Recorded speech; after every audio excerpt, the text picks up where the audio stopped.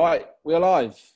So people are going to be dripping in and joining us as we go.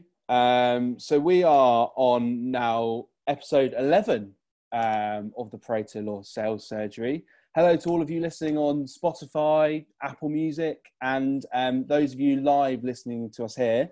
It's going to be a really interactive session as always. So please pop your questions in the Q&A section and in the chat. Our vision in setting this up was to connect both our network, which are predominantly salespeople, with thought leaders and business leaders during what is a difficult time for everyone. And it's been really effective. So today, what we want to look at as well is effectivity in the role in which we're doing, which predominantly is sales. So what we're going to look at is the art of caring. So who cares wins. We're going to be looking at how to be productive and organising our time, and also look at, hopefully we can get into kind of the inner ambitions of a salesperson and what really makes up that formula that is a successful salesperson. So for this, we are joined by author, motivational speaker, business coach, Steve Clark. Steve, how are you? I'm really good. Thank you, Jack. How are you doing? Yeah, very well. As I was telling you, I was off work this week and I've managed to squeeze in 72 holes of golf and lost almost that in balls as well. So it's a rest today. So we were talking about who cares wins. So what does that mean to you? Well, so most of us are familiar with the who dares wins, kind of gung-ho SAS attitude and stuff. It seems to me that right now it's a more fitting title for all of us in business and in sales particularly, is who cares wins, because the way things are, we have to be more compassionate than ever. I noticed when we were promoting this on some of the LinkedIn posts this week and last, someone had commented when you'd asked, is it okay to sell right now? Someone jumped in saying, yes, of course, it's always okay to sell. Well, yeah, it is, but not the same way we've maybe always done it. I think right now it does call for, more than ever, for all of us to be more compassionate and more thoughtful about how the people are feeling that we would like to sell to, whether it's clients past, present or future. My belief right now is showing a caring attitude will win you through, rather than any kind of sharp tactics, hard line, hard closing, any of that nonsense. Because there was definitely a time, wasn't there, when it didn't feel okay to sell. I know in the first few weeks when we initially went into lockdown, we'd be calling up and people be responding to us saying, what are you doing? Are you not watching the news? Can you not see what's going on? But obviously the attitude has changed since then. So how can we still remain effective, but also take in that compassion if a business is suffering at the moment? It's funny, isn't it? There's, so I know, because we had this conversation, people listening won't know necessarily. I just had two and a half years out of the country. I was working in California, where I set up another business. And I just moved back to the UK back end of last year into a rental short term before I could get my own regular house back. And we managed to actually move back in here the day before lockdown. I managed to get the tenants to say, come on, you need to move. We need to get home. And we got in the day before lockdown. We had 3 trucks and 3 crews do a 3-day move in one day, which it caused a bit of mayhem. I was finding my toothbrush in the garage and my Wellington boots in the bathroom. But what it did is it gave me, as soon as the lockdown was announced, we were all kind of, I think, shell-shocked. You could see the news, you saw what was happening, but we couldn't see quite where it was going. Prior to lockdown, I'd actually decamped to Mauritius. I was having a couple of weeks with my wife, working and having a holiday prior to a really hectic diary coming up. And I think the kind of smugometer came and slapped me in the face, because I was there writing material for what was coming up over the months as a speaker. And I had gigs booked in Dubai, Amsterdam, Paris, London, Clacton. But by the time I actually landed back at Gatwick, the only one that was still going ahead was the one in Clacton. which was actually a really good client. It was a great fun time, but all the others cancelled. So I could see that things were moving at some pace because people were getting afraid about group gatherings. Then we had a lockdown. And for me, at the early stages of that, I certainly, like you're saying, I was reticent to sell. I didn't know. I'm all about helping people grow their business and scale their business. You know some of my background. I've started, built, floated, sold various businesses across 2 different continents. So I'm all about growth. Well, where's the growth when you're having to hunker down and lock down and businesses are being closed down effectively? And for the first couple of weeks, I didn't know what to do. And I literally went into kind of hide mode and just put my head down, unpacking boxes. So I was busy being productive, but not on work at all. Mm. And towards the end of the first couple of weeks, I noticed some of my other speaker friends out there on Facebook suddenly promoting all of their online world. They've now become online experts. They all had courses and they were all doing 12 weeks to this and 10 weeks to that. And I posted something on Facebook actually, and quite rightly got slapped down for it by one of my friends, because I was saying another speaker that I know had posted something along the lines of, if people are drowning, don't teach them to swim. Worse yet, don't sell them a 12-week online course on how to swim, save them. And that's where I was coming from. I wanted to reach out and help people, but just didn't know how to. And I'd said, what do you think you're all doing? Suddenly going online. And someone quite rightly said, you know what? Some of us have to survive because we've got to put food on the table. It's okay for you having sold businesses and sitting back, semi-retired. And I thought, she's right. She's absolutely right. Of course people need to. And I realised then there were stages of either hiding, which is what I did, surviving, which is what some people were trying to do. Immediately people were laying off staff before we got to the furloughing schemes. But there were others that had moved into how to thrive, not just survive, which, funny enough, I haven't got it here, so I have somewhere. My first book, which I'm not flogging. It's out of print, by the way, at the moment, but I have got it in ebook format if anyone wants it for free. But How to Thrive, Not Just Survive, was a book that I wrote several years ago. And it got me to realise you can either hide, survive, or thrive. And each one of those is entirely our choice. As business people and as salespeople, we can decide which one of those we do and which is most appropriate. So can we every time though? Because sorry to inject. I'm just thinking, if you're in an industry which is massively affected, let's say hospitality, okay, do you have the choice whether you can survive or hide or thrive? Yeah. That seems. Yes, you do. So another great friend of mine, Simon, is an amazing chief exec, and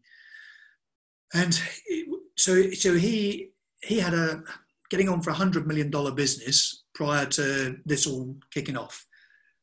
His challenge was he works by producing in-flight magazines for pretty much all of the world's airlines.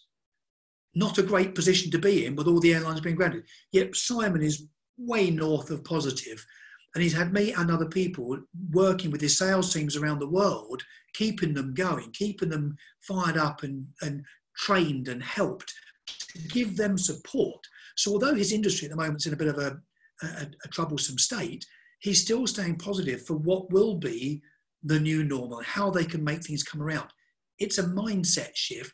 It's not ringing his cash register right now, but absolutely you can control how you think about it, and then you can set your stall out accordingly.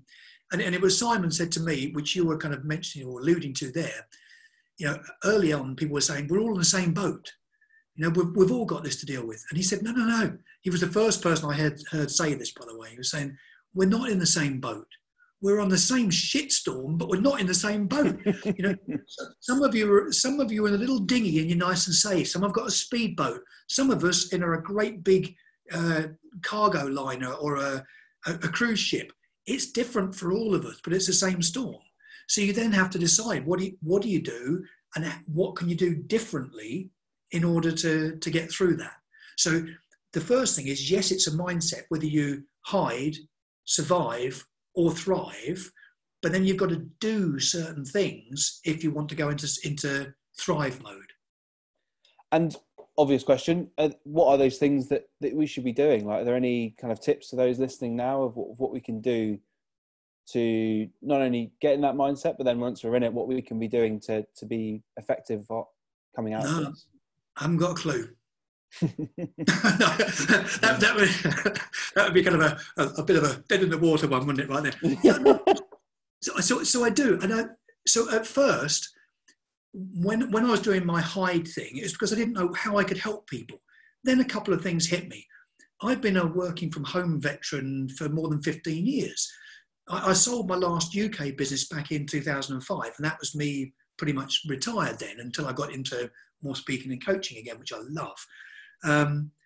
But without a doubt, people do things certain ways and always will. Let me explain. One of my clients just now that I've been working with is fantastic. In fact, this is a mutual client who. Yeah. So all of these things are linked together. This is what people need to understand. Business and in sales is all about relationships, building rapport, and talking to people. Who cares wins. So I'm doing this because I care about people in sales and people in business, and I can reach out and help people if I can. So with one of my clients, and this is someone that you have recruited for, which is how I came to be suggested to you guys, to you and Gabby, maybe Steve could do something for you. This particular company have had several graduates from you through the recruitment process, and I've got to know and love all of these people and got to work with them. Early on, what I said to them all was, you can make a choice. Some of the things you need to do, you can't just keep doing what you've always done, because the phrase of keep doing what you've always done, you'll get what you've always got. Yep. Forget it. Not anymore. The world has completely changed, and we're not going back, not to how things were. We'll go back to good times and we'll see our friends, and we're just saying next week we can get 6 of us together. But the world has changed. Whenever there's a downturn in the economy, we need to think about things. And here's 3 things straight away that people can think about doing. Sell differently. Sell to someone different, or sell something different. So you think about each one of those 3. And all I did with Spencer and his company was to sow the seed early on that we're in a very strange place right now. This is an incredibly values-driven business. They work so closely together, but we couldn't just do what they've always done, because the way they would disseminate information relied very heavily on massive congresses with thousands of people attending so they could share information with the marketplace. Well, those weren't going to happen. Yeah, so what you could do is just go, we're screwed. We'll all go furloughed. We'll all wait and ride this out, see what we can do. No, they've got this right attitude at the business. So they've got on and got at it, but selling differently, selling something different, or sell to someone different. So in my world, we've got to do something different, because speakers won't be delivering talks at conferences. Hey, I'm used to going somewhere we've got 500 people, 1,000 people or more at a conference, and I'm on stage doing my thing. Well, that's not going to happen. Not for a long time to come. And so here's something different. You know, we can do some presentations. It's not as good as being able to feel and talk to the audience, but we don't think about it being as good or bad. It's just different. Yeah, of course. So I've already spoken in different countries. I've just signed up to do one in Sri Lanka for a big group of people. But the problems are the same wherever we go. So if you can sell differently, maybe using video calls. So certainly with this client, I'd suggested to him for quite a long while, why aren't you using video? Why aren't you looking someone in the eye and having a conversation? Why aren't you bringing in someone from your tech team as a trusted advisor to be on that call with people? This is a much more powerful way to deliver a conversation than just over a telephone. Yeah. In my humble opinion. So there's a way of selling differently, but how about something different? So EMJ is the company we're talking about, and you know them because you've recruited for them. Yeah, they just had in their 8.5 year history, April was their best month ever. Let me say that again. In 8.5 years of their history, after going into lockdown, they had their best sales month ever. And they typically sold using, like you said, like conferences and having people at events? People would go to events and they would write up about the events and disseminate that information to the medical world. But they couldn't do that. So with Spencer's permission, I can share with you that getting on for half of their revenues in April came from products and services they didn't have when they went into lockdown. Yeah, it's amazing, isn't it? How That's pivoting. That's being agile. That's pivoting is the word that gets used so often, but it's a pivot, but it's just a twist and a turn. It's also been by doubling down, as Dan, one of the other directors would say, doubling down on what they do. So if they would have a call and talk to someone, they're going to have more calls and talk to more people, but they're doing it in a different way. So one of the things that I help the team with, don't forget, I'm kind of I am retro. As one of their team pointed out to me, I am actually retro, me personally. So some of this stuff I learned early days with my sales, and it's some things that maybe some of the newer graduates may not be familiar with. And so they're making phone calls in order to pitch someone their services. And of course, people are saying, we're not buying right now. It's the wrong time. Like you said, you're not watching the news. But what we did is we gave them a structure for the phone call so they could do it differently, not do it the same old way. And the structure was really simple, Jack. I don't know if you've heard of this or not. Feel, felt, found. Yeah. So you're nodding, and even people my age will nod, but are they using it? Because you've picked up on these things and you kind of get it and you forget it, because it's all about practice. If you keep repeating things and practicing, practice makes perfect, right? Yeah. So the feel, felt, found structure is along the lines of, if I'm calling you, I know how you feel, Jack. Other people feel just the same way. What they found was. Now, you can do that in 10-second soundbite. You can do it in a 2-page pitch document. You can do it in an hour's telephone call if you follow that structure. I know how you feel, so that people don't think they're the only ones feeling that way. Others felt just the same way. Now they're included. But what they found was, and that lets you show them a better way. And so using that combined with some new products they kind of created and invented to fit the time and the marketplace, they've got their best month ever. That's amazing. And Feel Fit Found really resonates with me, because I think I was taught it in my third day at Pareto. But when I think about using it, I will still think immediately of those examples that I first learned, because they were the ones that I'd practiced the most. And that's what comes to my head. And that's something that's resonated across this whole series that we've done. And everyone we've spoken to is that you do have to practice these things. It's not just going to happen by listening to someone tell you that's a good idea to do. Okay, I'll do that technique. If you're not practicing it yourself and perfecting the way in which you say it and how you feel and the tone that you use, then it's not going to be as successful for you, or it won't be successful for you, full stop. It won't be. But here's the other thing too, is I'm never a fan of scripts, ever, on when people are on telephones or when they go. You've got to have some structure that you can work around, but not. So here's another 3 things. I'm a simpleton. I have to do everything in threes because I can remember only about 3 things. But what we should be doing is adding value, building trust, being nice. Add value, build trust, be nice. If you do those things using feel, felt, found, then that combination gets you in rapport with people. Right now, people are only ready to buy when they're ready to buy, not when you're ready to sell. And so what you need to be doing is having conversations and showing that you care, and asking them how they feel, how are they doing. And can I mention this one as well? Pushka. I know we're talking about sales, but one of the most touching things happened to me last week from the same company, where they're driven on values, they understand feel, felt, found, all of these different things. Last week, I got a bit antsy with a couple of people on LinkedIn in a couple of areas. But it started off with me commenting on someone's post, a fudge company that I've done some work with way back when. And I mentioned something about their fudge in the hope somewhere that they might see that comment and send me some of their fudge. They didn't. So on on They might LinkedIn, hear about it now, though. well, I'm going to put this out to a lot of people now. So on LinkedIn, because I didn't go to college or university, but I noticed on LinkedIn, a lot of people have letters after their name. Well, I haven't got any, so I thought I'd have some. So on LinkedIn, I'm Steve Clark, CDML, which, thank you for asking, Jack, just stands for Cadbury's Dairy Milk Lover, but no one's ever asked. But when they do, and they know I like chocolate, I get chocolate. I mentioned about fudge, and a few posts after that I was kind of complaining a little bit about, who motivates the motivator. I was having a down week and things weren't too great.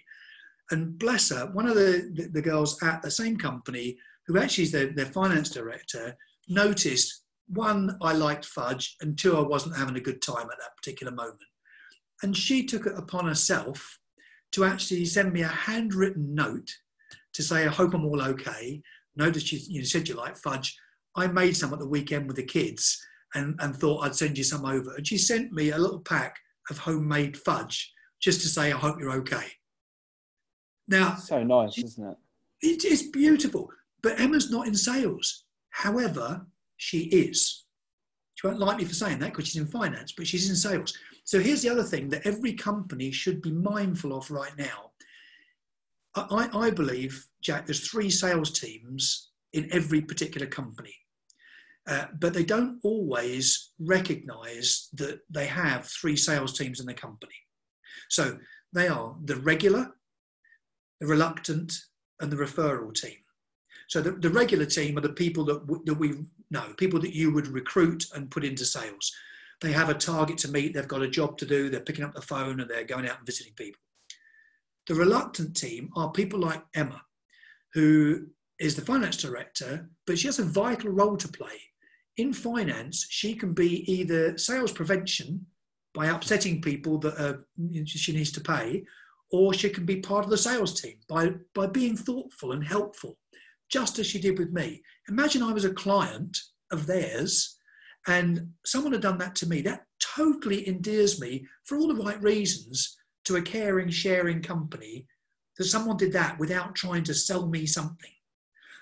So we have a reluctant team. And I wonder, excuse me, how many people are putting their reluctant team to good work? There's a whole wad about that. You mentioned about my book when we were talking earlier on.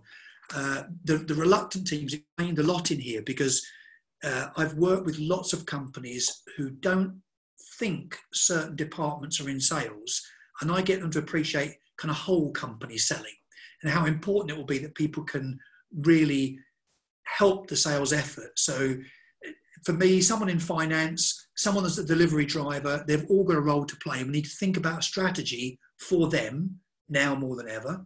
And then the referral team. And by referral team, I mean, if I'd called you and said, how about I do a seminar for you? That would be me pitching you. Yeah. What actually happened was Spencer, who you know and trust, likes me and trusts me, and he put us together. He was part of my referral team.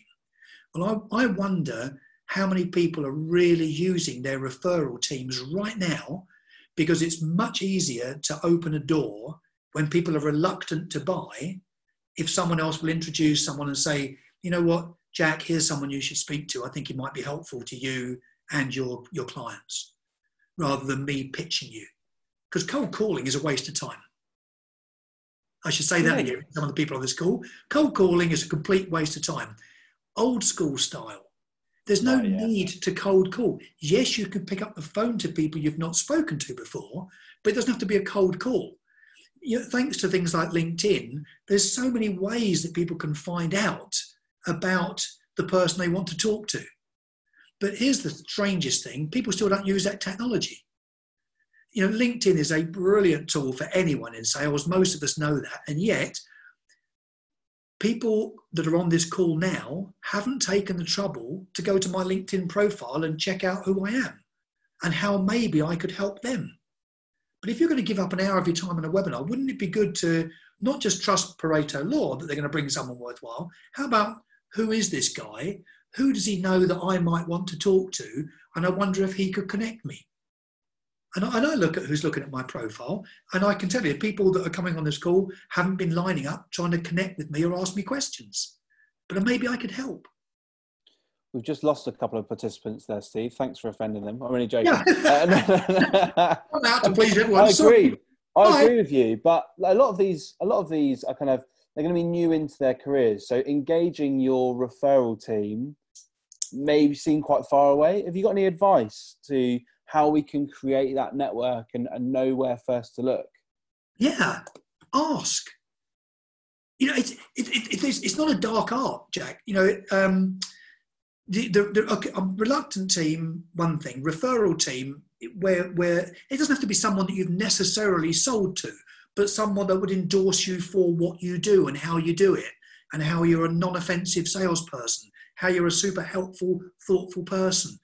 But whatever it is you want to be referred to people for, it's okay. You know, after this call, for example, I might well say to you, Jack, if that went well for you, would you mind, you know, we're connected on LinkedIn, would you just leave, you know, a couple of sentences by way of a recommendation on my LinkedIn profile, if you wouldn't mind, because other people would love to hear from you that we had a useful conversation that helped other people. And if you look at my LinkedIn profile, you'll see how that stacks up. There's about 230 or 240 people that have written recommendations for me. And they haven't all done it without me saying, would you mind? Yeah, of course. So that's why you need to have a strategy for it. Anyone that knows LinkedIn knows that the recommendations that are written on there, you have to write and then post for me to accept on my profile. I can write anything I want on my own website, and of course it's going to say, Steve is a god, come to him, he's great. But where people go and check you out is more likely LinkedIn. Yeah. What do other people say about you? That's your referral team. How would you ask? Like, is there a structure, a best way to ask, anything to avoid? I'm just thinking, for those on the call who maybe haven't done it before, they're a bit nervous to reach out and ask for someone to. Yeah, I'm sorry. Things about them. Yeah, I'm sorry. I'm being flippant. So yes, it's really quite straightforward to be able to say, Jack, I wonder if you'd help me. I'm sure you can if you would. And as soon as I say to you, I wonder if you could help me, human nature being what it is, providing we're in rapport and you like me and I like you to whatever degree, if I say, I wonder if you'd help me, Jack, 9 times out of 10, someone will say, I'm sure, you know, if I can, I will. And then I might say, well, you know, it really helped me to work with people like you. I wonder, you know, you said that it really helped that when I spoke, this happened and that's the result you got. Yes. Would you mind just writing a sentence or two?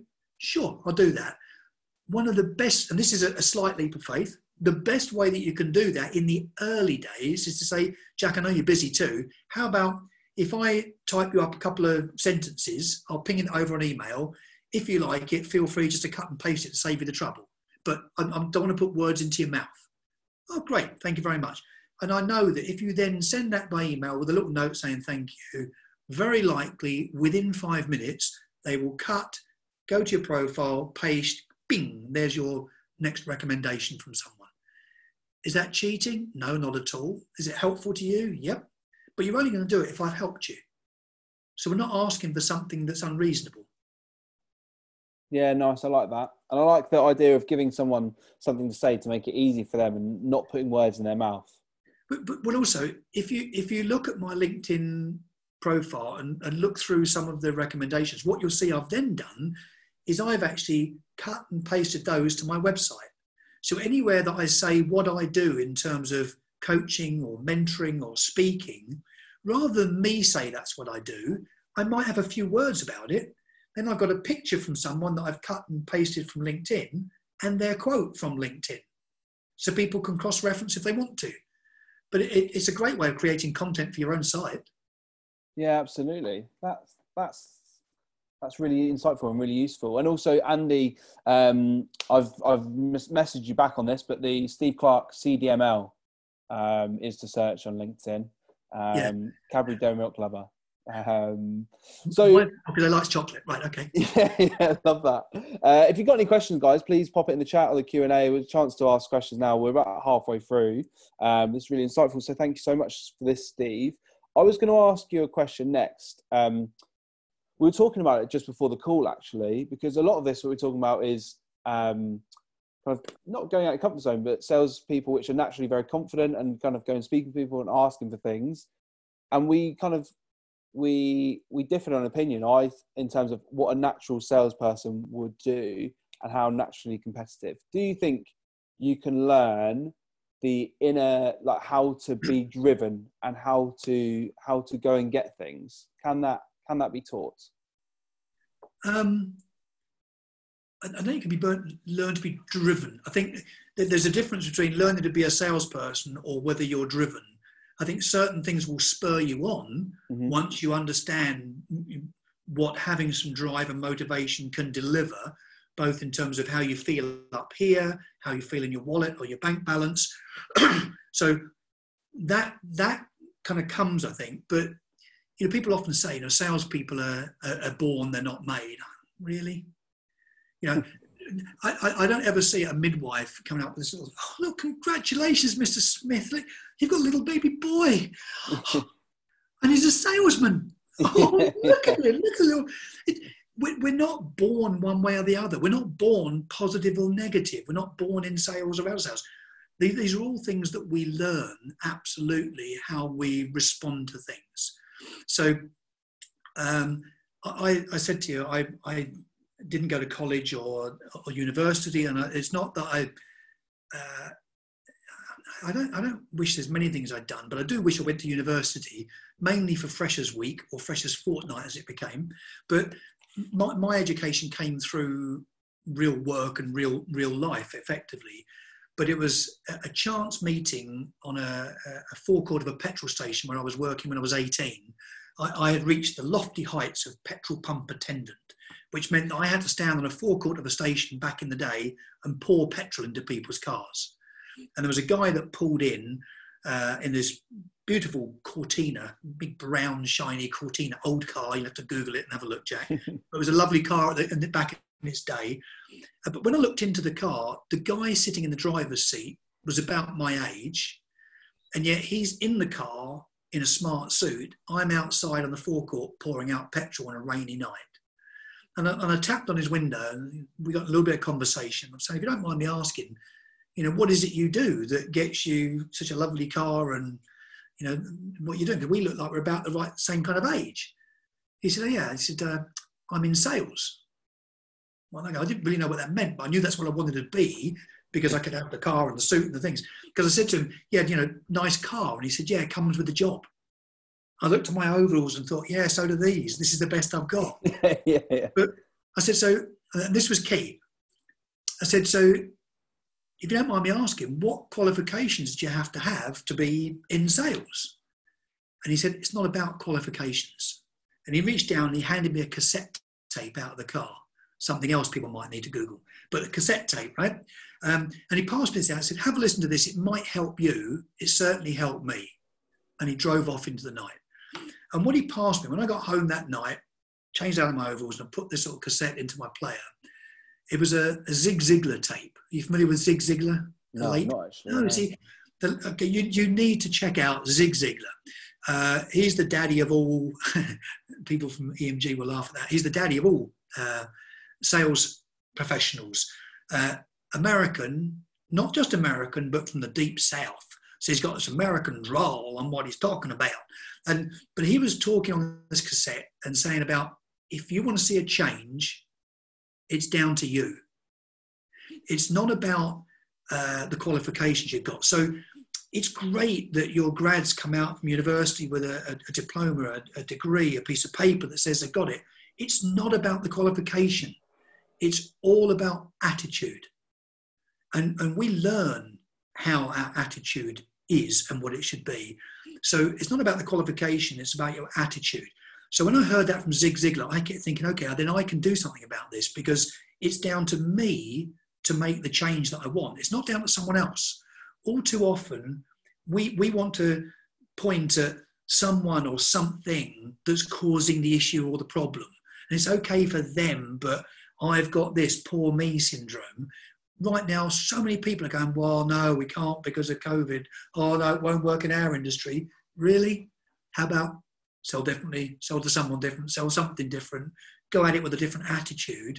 And so salespeople aren't born, they're made and they're created because we can choose how we react and respond to things.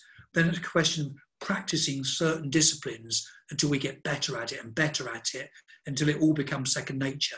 Like I say, the scripts for me don't work, but having a structure like feel, felt, found, and giving it meaning and giving it purpose, all of that really helps.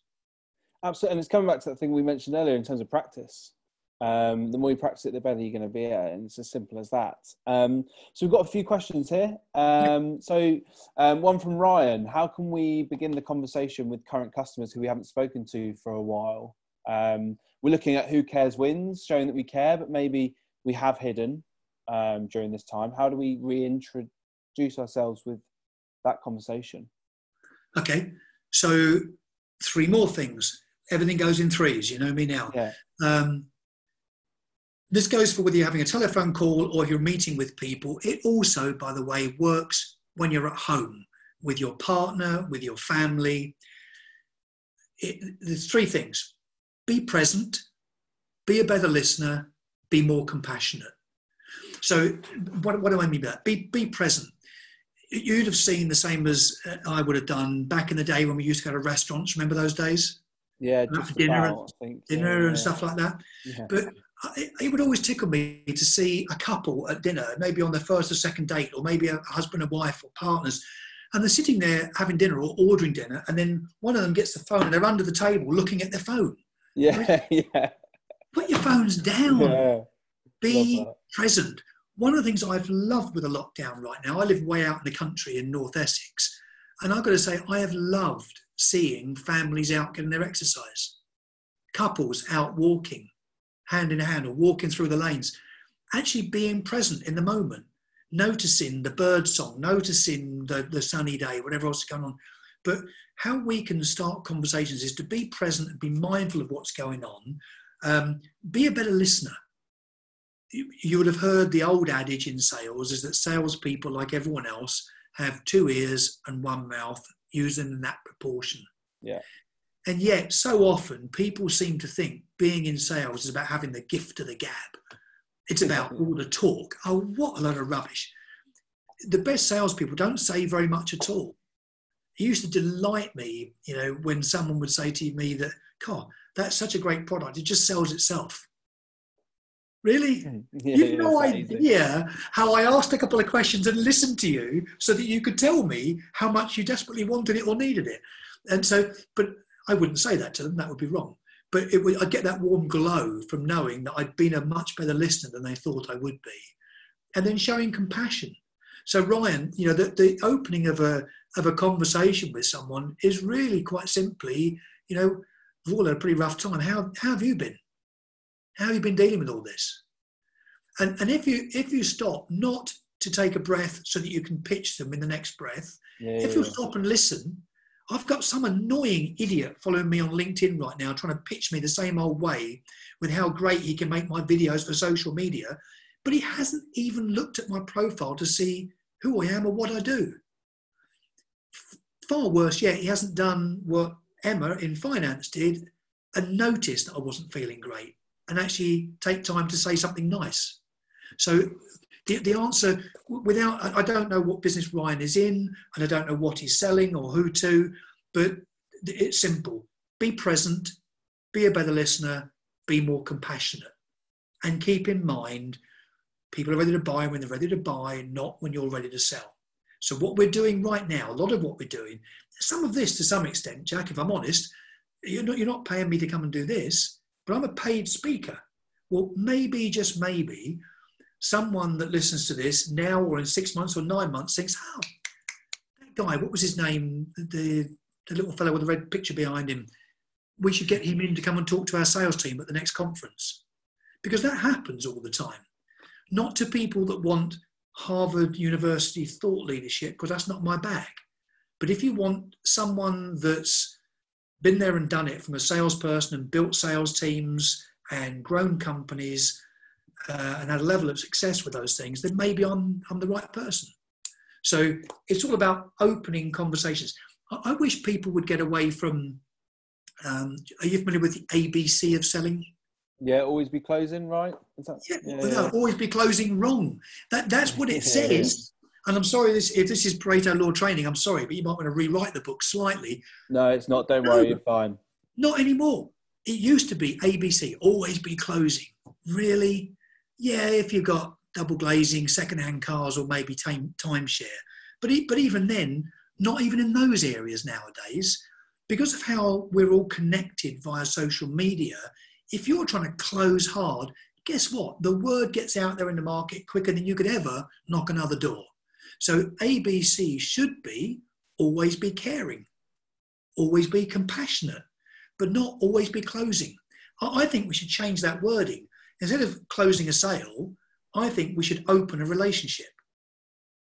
Because if we thought about the conversation leading to opening a relationship, I would always much rather look at the lifetime value of a client. And I've got so many people I can point to where they were a client, they've become a friend, or they were friends, they've become a client. One of my speaker bookers, from a very early meeting, I ended up getting invited to her wedding in Macedonia. That's when you know you've gone past just a regular client and salesperson relationship. So show you care, be a better listener, be present, be more compassionate. Brilliant. And going on from that as well is a question that Neil's asked in terms of the success that you've had within your network, and then using that again to then target further, kind of a succession of referrals. How did you do it in emails and calls? What's the best way to kind of put that forward? Okay, so there's a brilliant app on your phone. I don't know if this will work. Let me see if I can. Not very technical. Here's my phone, and there's a brilliant app that we've all got on our phones, and it's that one there. See it? Yeah, it's the phone icon for those on Spotify. Yeah, no shit, it's a phone. What you do is you pick up the phone and you talk to people. You have a conversation, not email. So here's something that everyone can do that will make a massive difference to their sales, business, career, everything. If you listen to this, do it after the call rather than taking time now. But immediately after this, just write down the names of 3 people that you know you should have called by now, but for some reason you haven't done it. 3 people that could buy from you, could buy again from you. Maybe you should have called to say thank you that you bought from me a while ago. How are you doing? Someone you can think of that maybe you could introduce someone to rather than you trying to flog something. Because I promise you, the law of reciprocity is really strong. So if I know someone that would help you, Jack, with your podcasts and things, I'll happily connect you without expecting anything back in return. But the law of reciprocity means that either you or that person might well reciprocate and think, Steve is someone that these people should speak to. And so the best thing you can possibly do is if you can get into a discipline where each day you're thinking, who are the 3 people I'm going to call today? Someone that I can maybe sell to, someone maybe that I've sold to, and someone that I could just help who might want to sell their stuff to other people. And if you could think of those people and pick up the phone, not send an email, because emails get lost, emails go to spam, we don't know if they've really been read, even if you put a read receipt on it. The best thing you can do is pick up the phone. So just prior to this, I was thinking about one of my good friends through one of my clients have a strategy where they are always striving to be gold medal winners. That's what they want to be, winning gold medals. Great. And I thought, well, I wonder who do I know that's got a gold medal? And as you do, I look at it on my phone and I've got half a dozen people that have won gold medals and world titles and things. I thought, well, this would be really cool because I could actually maybe get some of these gold medal winners to talk to my client and see if we can explain what's the real winning gold medal winning mindset look like, rather than me tell you, how about someone that's got a gold medal? So I called, and he's probably on this call now actually, Mark Colburn, MBE. Mark's got, is he there? Mark's a lovely guy from Wales. He's the one. But Mark's got 2 golds and a silver he doesn't like to talk about, a couple of world championship titles and world records, but a lovely, lovely fella. And so before we were getting on here, I called him. I got voicemail. He called me back 5 minutes later. We've had a lovely chat, and yes, he's definitely up to come and talk to my client, and will do it as a small favour to me. That's where you just don't know the people that you know and who they know. That's where we should be using connections and leveraging wherever we can influential people that can help us, positive people, not dour doom and gloom mongers, but positive, like-minded people. And because what I'm thinking is, if I was on the call now, starting my career, it's easy once you've had some great success and you're in a position where you've sold businesses, you've got a great network. But like we said, we've touched on this in terms of referrals, in terms of asking. But if you were to go back, let's say to 18-year-old petrol pump assistant, you know you're going to go into sales, what advice would you give to that person now? Find a way, don't find an excuse. So how would you what do you mean by that? So I'll show you. I'll show you, because this is fun. During my move just now, are you familiar with DISC and Myers-Briggs, and all the other talent dynamics and so on? So I use talent dynamics a lot with people. It's about profiling. It's about psychometric profiles and things. So at 18, I wanted to be in sales, and because you get a shiny car and a nice suit. So I started applying for jobs, as you did back then, get the newspaper, look at the ads, apply for a job. And one after the other, they all came back saying, sorry, you don't have the right qualifications. Sorry, you don't have the experience. Sorry, we're just sorry. And so nothing was happening. Now, what I could have done is gone, oh, well, obviously I was meant to be a petrol pump attendant because salesmen are born, not made, and therefore I'm never meant to be one. Yep. Instead, talking to my dad, bless him, and he decided, okay, let's take you, because you didn't do very well at school, didn't come out with any qualifications. It wasn't that I was dim, I just didn't see the point in algebra and other things. And also at school, right around the time when you've got hormones and exams and girls, that's bad timing, right? Because I preferred the girls to the exam room. Anyway, so Dad took me off to the Vocational Guidance Association up Harley Street in London.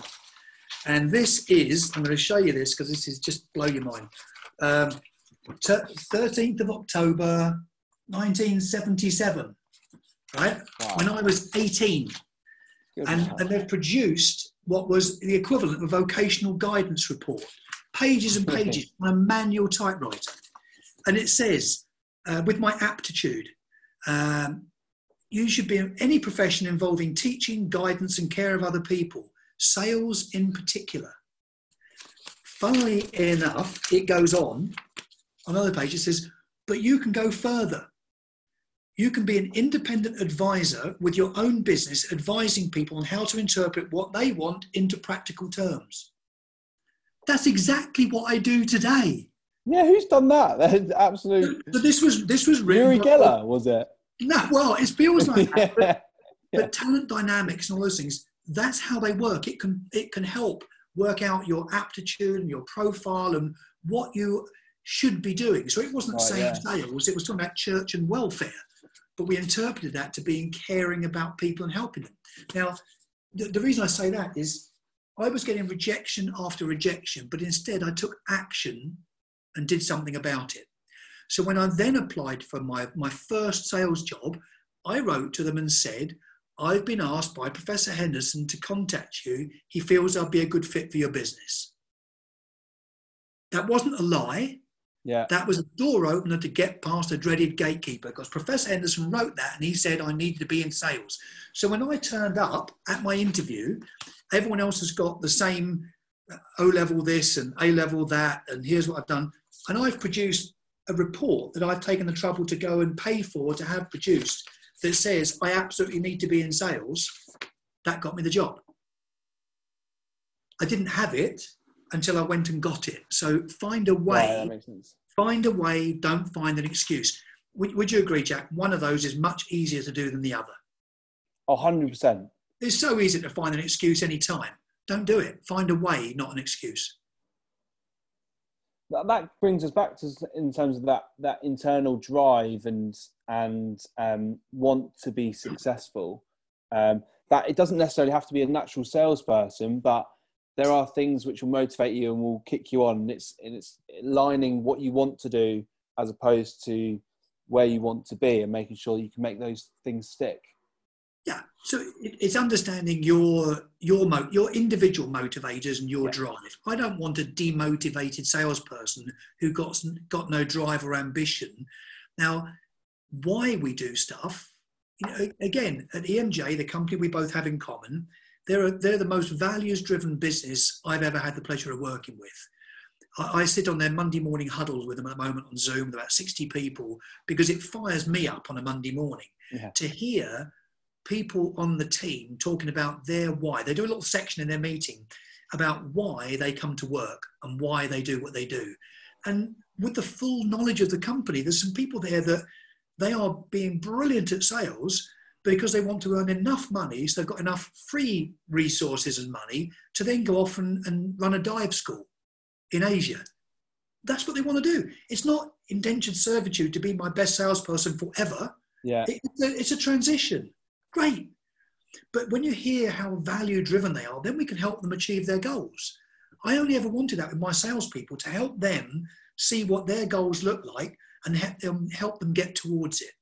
One of the problems that I see, Jack, repeatedly is individual salespeople, companies, company owners, often they don't actually have a clear vision on what they're trying to go for or why they're trying to get there. You and I play golf. We were talking about this a little bit before the call. Yeah. Imagine how stupid. Not very well, but I didn't say we played it well. You've lost 72 balls in a couple of games. But imagine, even for those that don't play golf, imagine that you rock up in this woodland and field, and there's rivers in the way, and there's bunkers and traps and things like we call them. And they say, right, you've got 18 holes to go for. Go.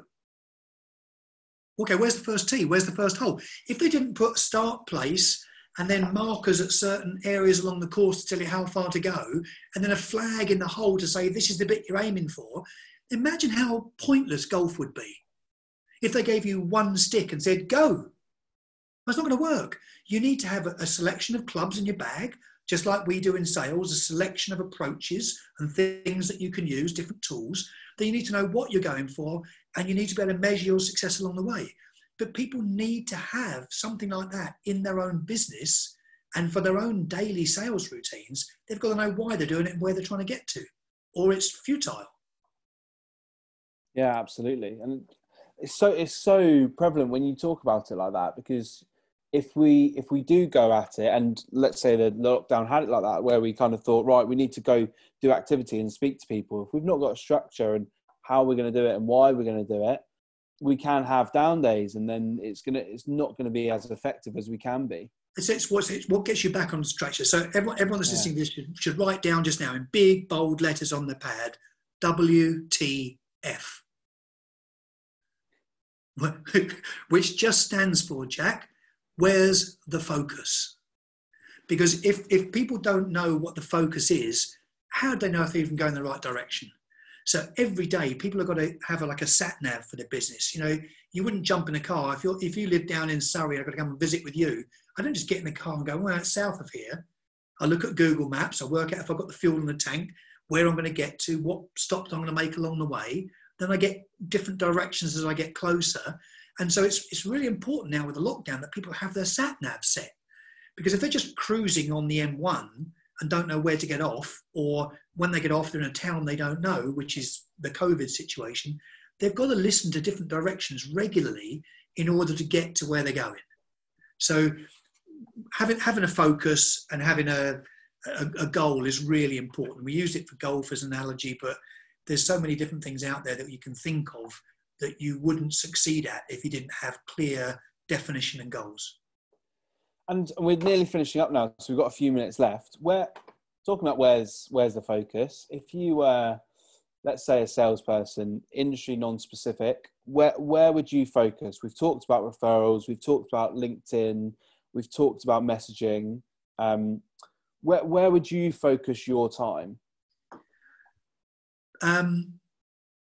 Okay, so irrespective of industry, sector, anything else, on my own mindset. So I'm going to read you something out of here. This is a fabulous book. You may have come across Eureka Moments. So, I was saying about collecting gold medal winners. The foreword is written by Chris Akabusi. All right. Boy, boom! Actually, only won a silver, didn't he? Can't count him. He only got silver. Don't tell him that. He'd get really upset. But in here, I want to read you something, and we can kind of finish up on this. Maybe is that this was something that I found when I was 18 in another book. I think it was actually in Think and Grow Rich by Napoleon Hill originally. So some of the people listening may already know this. But I'll read this because I had this printed up on my wall, and it kept me focused through good times and bad times, but it helped always get me back on track. So this might help people listening too. It says, if you think you're beaten, you are. If you think you dare not, you don't. If you'd like to win but think you can't, you almost certainly won't. If you think you'll lose, you're lost. For out of this world we find that success begins with a fellow's will. It's all in a state of mind. If you think you're outclassed, you are. You've got to think high to rise. You've got to be sure of yourself before you can ever win the prize. Life's battles don't always go to the stronger or faster person, but sooner or later, the person who wins is the one who thinks they can. So it's all about your mindset. And if you think you can win, you will. If you think you're lost, you're out of the game altogether. So you've got to find a way, not find an excuse. You've got to add value, build trust, and be nice. You've got to be present, be a better listener, be more compassionate. You've got to pick up the phone and call 3 people a day. It's not rocket science. WTF, you've got to have the focus. Where's the focus? Set yourself a simple sat nav, but yeah. Amazing. Steve, look, we'll wrap on that because that's a great summary of all the points we've spoken about. Last thing, where can we hear more from you? I've got a website, Steve Clark with an E, steveclark.info. That's where people can get a copy of my book. I've had people asking about that. You can get a book on there. I don't understand like I'm cheesy trying to like tap dance for tips and trying to flog books. But yeah, no, of course. Prior to lockdown, I ordered 100 for a client I was going to at a seminar thing I was doing for them, and that never happened. So I've got 100 books sitting here, and yeah, be nice to see those not clogging up my office. But join me on LinkedIn, Steve Clark CDML. Join me on my website. Join me on Facebook. Ask me questions. And I'm really happy right now, Jack. If I can help anyone that's on here in any way, shape, or form, I'll be really happy to. But the book is a good start point for people because it's got, like I say, it's not Harvard University thought leadership. It's practical tips and examples of things that I've learned from stories and anecdotes from my own personal experience, not theory, that I know can help people. Amazing. Steve, thank you so much for your time. It's been an absolute pleasure speaking with you, and everyone will see you next week. Perfect. Thanks very much. Cheers, Steve. Thank you so much. Bye.